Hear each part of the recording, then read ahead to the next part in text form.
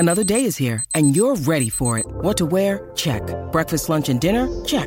Planning for what's next and how to save for it? That's where Bank of America can help. For your financial to-dos, Bank of America has experts ready to help get you closer to your goals. Get started at one of our local financial centers or 24/7 in our mobile banking app. Find a location near you at bankofamerica.com/talktous. What would you like the power to do? Mobile banking requires downloading the app and is only available for select devices. Message and data rates may apply. Bank of America N.A., member FDIC. How do banks collapse? What happens to the economy when a major bank fails? And how can depositors keep their money secure? We'll answer all of these questions and more on this edition of Getting Schooled. I'm Abby Hornacek.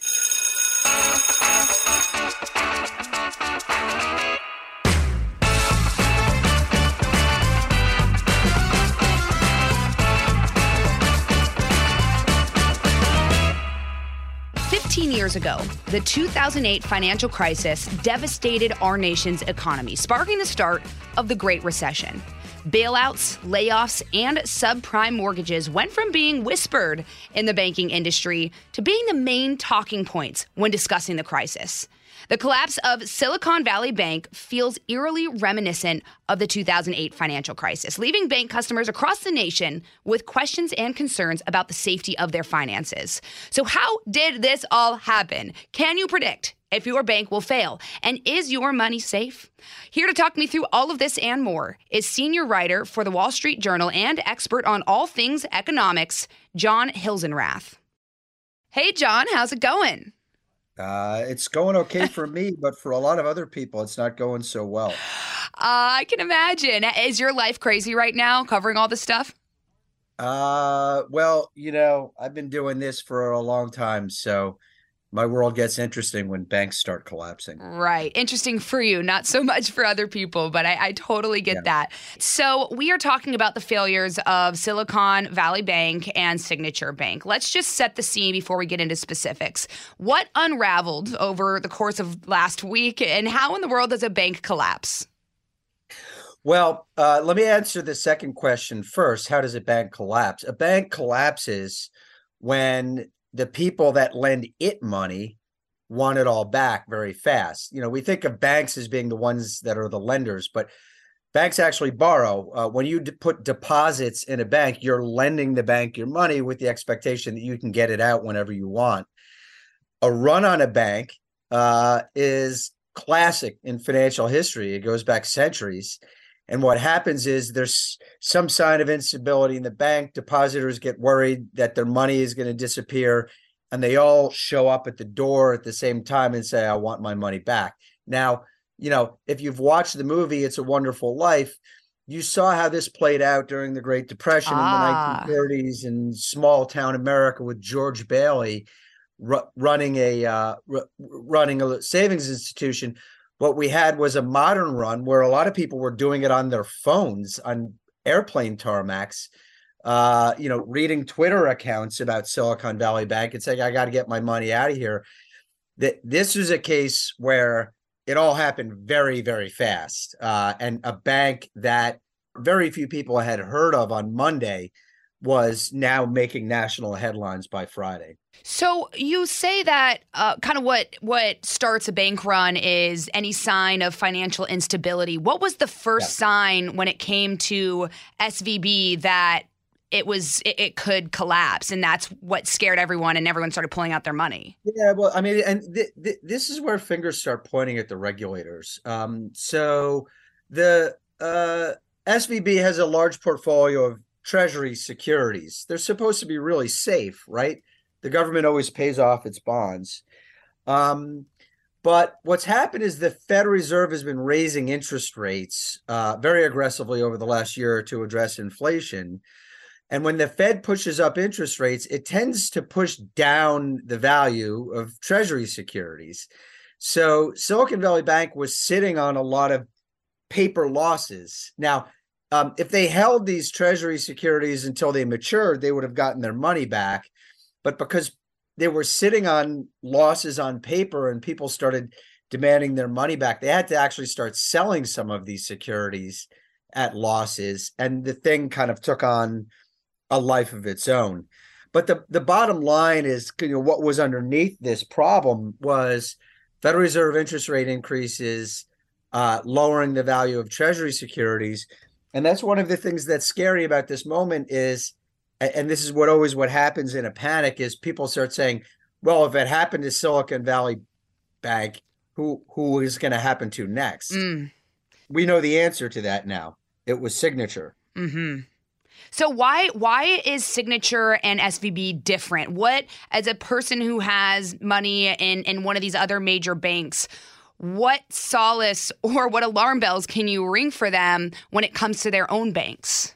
Well, I mean, I'll tell you about Silicon Valley. And again, this points to the regulators. There were a lot of red flags around Silicon Valley months ago. I mean, we knew about the paper losses. The Wall Street Journal reported the paper losses back in November. But beyond that, this was a bank that was growing very fast. And, I've talked to regulators who've said that's always a red flag.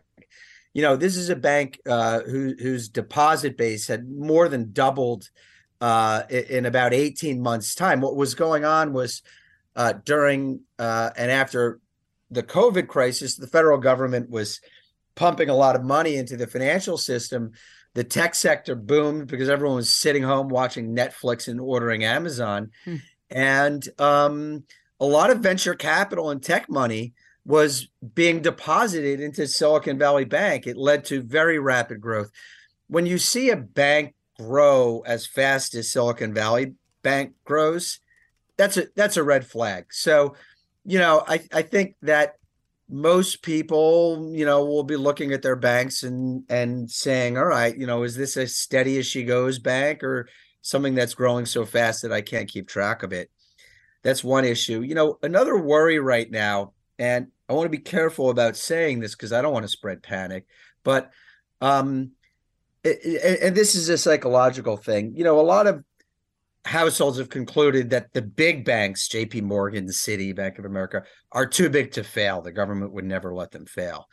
And so some of them became worried about these small and mid-sized banks and wondering, well, if they have problems, are they going to get rescued? Is my money going to be safe in them? And so I think that's kind of added to the worries. I mean, I should say again, Silicon Valley Bank was unusual in that it catered to these high-tech investors, and it was growing very fast.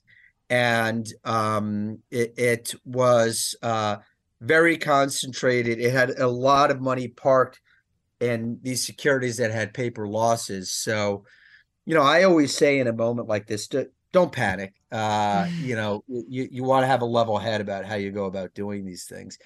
But, I'll say one other thing. Why did the government did what it did this weekend? Why did it do what it did this weekend? The Federal Deposit Insurance Corp said that even though the federal limit is $250,000 on individual deposits at a bank, it was going to backstop all of the deposits that went into Silicon Valley Bank. In other words, if you had $1 million of deposits in SVB, or 2 or 5 or 10 million, you were going to get that 1 million, 2 million, 5 million, 10 million back. And the reason they did this was to stop the panic. They knew that if they didn't make those depositors whole, then people were going to wake up on Monday and say, all right, my bank might be next, and they were going to pull their money out. So that the government, whether you like government bailouts or interventions or not, the government felt like this was a case where they had to intervene to stop a panic. All right, we've got to step aside for a quick recess, but we'll be back right after this. When you need mealtime inspiration, it's worth shopping Kroger, where you'll find over 30,000 mouth-watering choices that excite your inner foodie. And no matter what tasty choice you make, you'll enjoy our everyday low prices, plus extra ways to save, like digital coupons worth over $600 each week. You can also save up to $1 off per gallon at the pump with fuel points. More savings and more inspiring flavors make shopping Kroger worth it every time. Kroger, fresh for everyone. Fuel restrictions apply. I do want to get into the FDIC in a moment, but there's something you said earlier I wanted to quickly follow up on. You said when you see a bank grow as fast as SVB grew, that's a red flag. Why is that a red flag? Well, so I'll give you a couple of pieces of the answer. One is that, a bank is sitting on all these loans and it's sitting on all these deposits, and it's got to have a certain amount of capital to, hold against the potential for losses. And, what we've seen in the past, we saw this, for instance, with Countrywide Financial in the 2000s, is sometimes when a bank is growing so fast, they're not increasing their capital in line with the risks that they're taking on.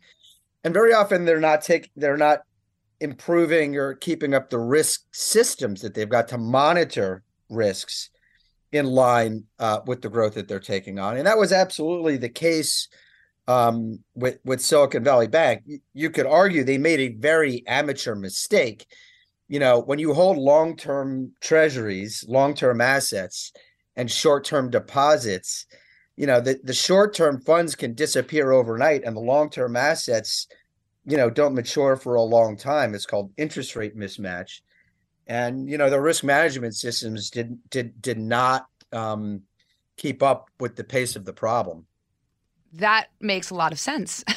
And when you talk about the FDIC, nearly all banks are FDIC insured. So can you just walk me through, for people who are unfamiliar with the FDIC, what exactly it does? I know it was established, in 1933 because of the Banking Act, things like that. If you could just break it down for me. Well, so, let's go back to our George Bailey Wonderful Life example. During the Great Depression, a lot of banks failed and there were bank runs. People worried that their bank was going to be the next to fail. So whenever there was a whiff of trouble, they lined up outside of the bank. So they said, I want my money back, and because the banks had their money tied up in loans, mortgages and business loans, they couldn't pay everybody off at the same time. So the solution was to create the Federal Deposit Insurance Corp, the FDIC. And the idea was to try to give individuals and businesses comfort that their deposits were safe, even when the market started getting unstable. Now, there are limits. They tried to set limits on how much could be insured by the FDIC. That limit, it's changed over time. It's now $250,000 per account.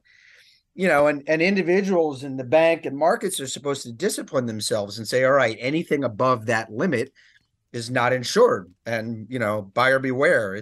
That's your own risk. So what happens in these runs is that, people did put money in these accounts that go beyond the 250,000 limit. And that fear overtakes them. And then the government has to make this snap judgment about whether it wants to extend its guarantees beyond the limits that it had set. Now, where does the FDIC get its money? Yes, that was my next question. The FDIC charges banks fees. So if you're a bank, you say, I'm an FDIC insured bank, you can rest assured, if you're a depositor, that your money is safe here. Well, it's like any business relationship. The FDIC, the banks have to pay the FDIC fees for that insurance coverage. And the one of the risks is that if they guarantee a lot of deposits and a lot of these banks start having trouble, then it might be on the hook for the FDIC might be on the hook for more money than it's built up in reserves from fees. Why $250K? How is that dollar limit set? It's a nice round number. That sounds good to us. This is Congress, that sets these limits, and it's up to Congress to decide if the limits need to be changed. But there isn't a science to this in many cases. It's an art form, and I think 250,000 was seen as a blue collar number. Anyone with money above that is a rich person, and therefore, we don't need to guarantee deposits above that. The problem is, and this is what we discovered in 2008, is that as unhappy as it makes people to bail out banks, our economy depends on them. Our economy runs on money and on credit. That's a lifeblood of economic activity. And when you cut out, when you take down the banking system, and money and credit dry up, then there are economic repercussions that could lead to unemployment. And so, as distasteful as it is, the regulators find themselves over and over and over again, trying to make sure that our financial system is safe. Yeah, well, since you brought this up, these were the second and third biggest bank failures in U.S. history. The biggest was Washington Mutual Bank. That happened back in 2008. 2008, as you're saying, obviously ravaged by the financial crisis. So what parallels can you draw between 2008 and 2023 and the current economic condition we're in now? So first of all, the economic backdrop and the nature of this panic, the kind of fundamental issues underlying the panic are somewhat different. So by 2008, the United States had been through a mortgage boom and a housing boom that were very rapidly unwinding, and a lot of mortgages were going bad. There was a lot of bad credit out there. Households were being foreclosed upon. Banks were sitting on mortgage loans that weren't getting paid back. And so there was a lot of rot in the credit system, so to speak. And that's what caused the banking panic that the authorities had to respond to. The unemployment rate had already started rising by the time, quite a bit by the time Lehman Brothers had collapsed. Right now we're sitting in a situation where, the housing market has slowed down, but it slowed down because the Fed raised interest rates very aggressively, not because there was a lot of shoddy mortgage lending being done. The source of concerns right now is the effects of the interest rate increases on things like treasury bonds. And, so whenever you see a panic, very often the kind of the roots or the trigger is different. What do you call it in music? The leitmotifs are the same. So in any of these panics, you have people worried that their money isn't safe. Mm-hmm. And, whether that's at Bear Stearns or Lehman Brothers or Silicon Valley Bank or Signature Bank. And so they race to pull their money out at the same time. Money that's supposed to be accessible on short notice, and panic sets in. And so, what's similar between this past week and 2008 was this element of panic.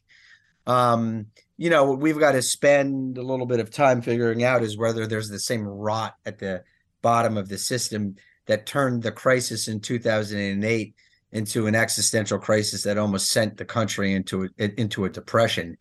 Right now, the unemployment rate is very low, 3.6%. The job market has been very strong. Defaults and delinquencies by households on mortgages has not been rising anywhere near the pace that we saw in 2008. So, I think it's important not, to try and, not to alarm people if you don't have to. And in this case, there's certainly some real strengths to the economic backdrop. But the real wild card is that the Fed raised interest rates so aggressively in such a short period of time to stop inflation that it might have caused some real disruption for financial institutions that depend on these treasury securities, not only as investments, but as collateral for a lot of other transactions that they do. We'll be right back after this. I'm curious because you brought up at the beginning of this kind of the consequences on our economy. So what do we look for when talking about the economy, and how does this affect just a regular person walking down the street? Yeah, well, certainly it causes uncertainty for anyone who's watching the news. It causes some indigestion for investors who are watching their stock portfolios go up and down. But, what you really have to watch is whether these repercussions of these events keep happening. So, the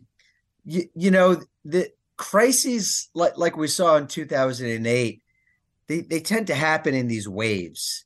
Where you had in March 2008, you had Bear Stearns unravel towards the brink of collapse, and then ended up getting sold to J.P. Morgan. And then there were kind of, and with the help of the Federal Reserve, and then there were kind of months of stability, and then it came back, and Fannie Mae and Freddie Mac got under the target of the markets, and then Lehman Brothers. So you kind of want to see that things settling down, and unfortunately, when you get panics, it takes a little bit of time and a lot of work by officials to convince people that the worst is over. Mm-hmm. Something else is Reuters reported that SVP is exploring bankruptcy as an option for selling assets that include its investment bank and capital business. How would that work? So the question with bankruptcy is that you have creditors, you have the bank depositors, but then you have other people who lent the institution money, including the Federal Home Loan banks, and they want to get their money back too. And in a bankruptcy proceeding, if it's like ABC Widget Company, then the creditors all kind of meet in a group, and they have to sort out who gets what based on the value of the assets in the company.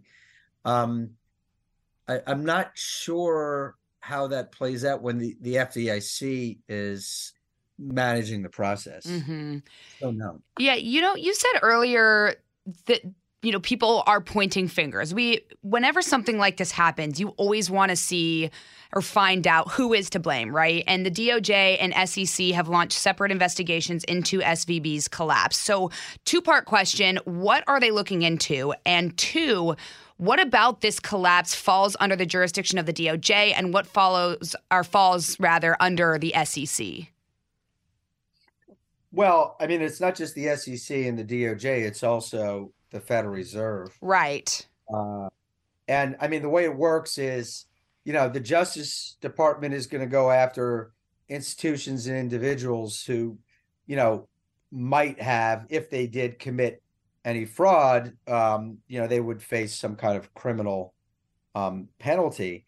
The SEC would go after an institution or individuals involved in some kind of securities malfeasance, like, for instance, perhaps misrepresenting the financial statements if such a thing happened. And I'm not saying it did, I don't know. But,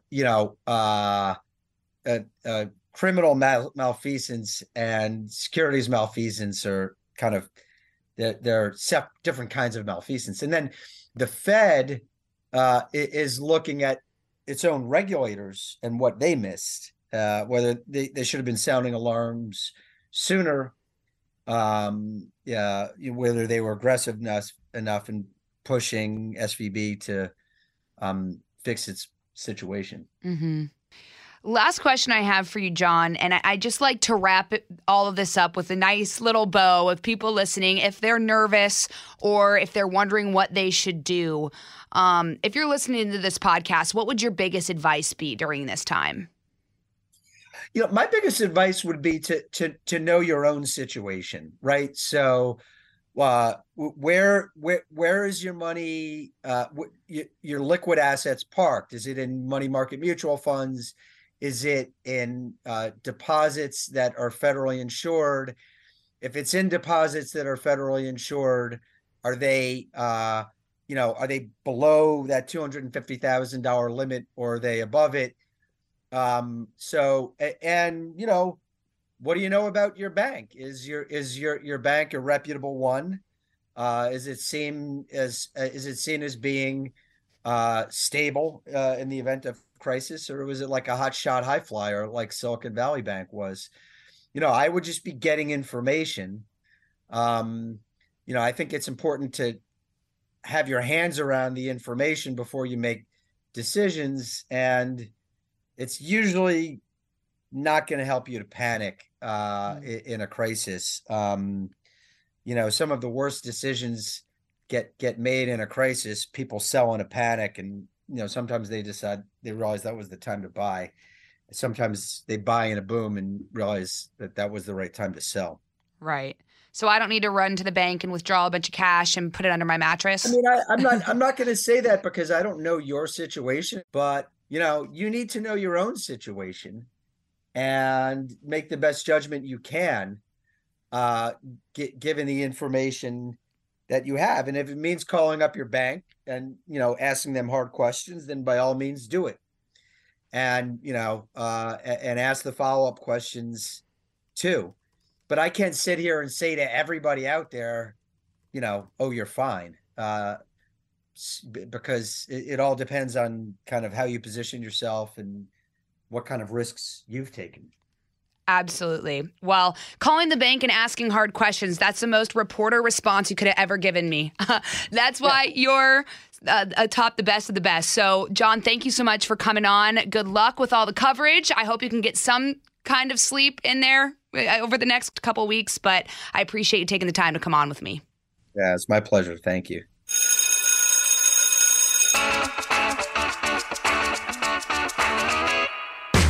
If you missed anything from class, these are my office hours, and here are some top takeaways about bank failures.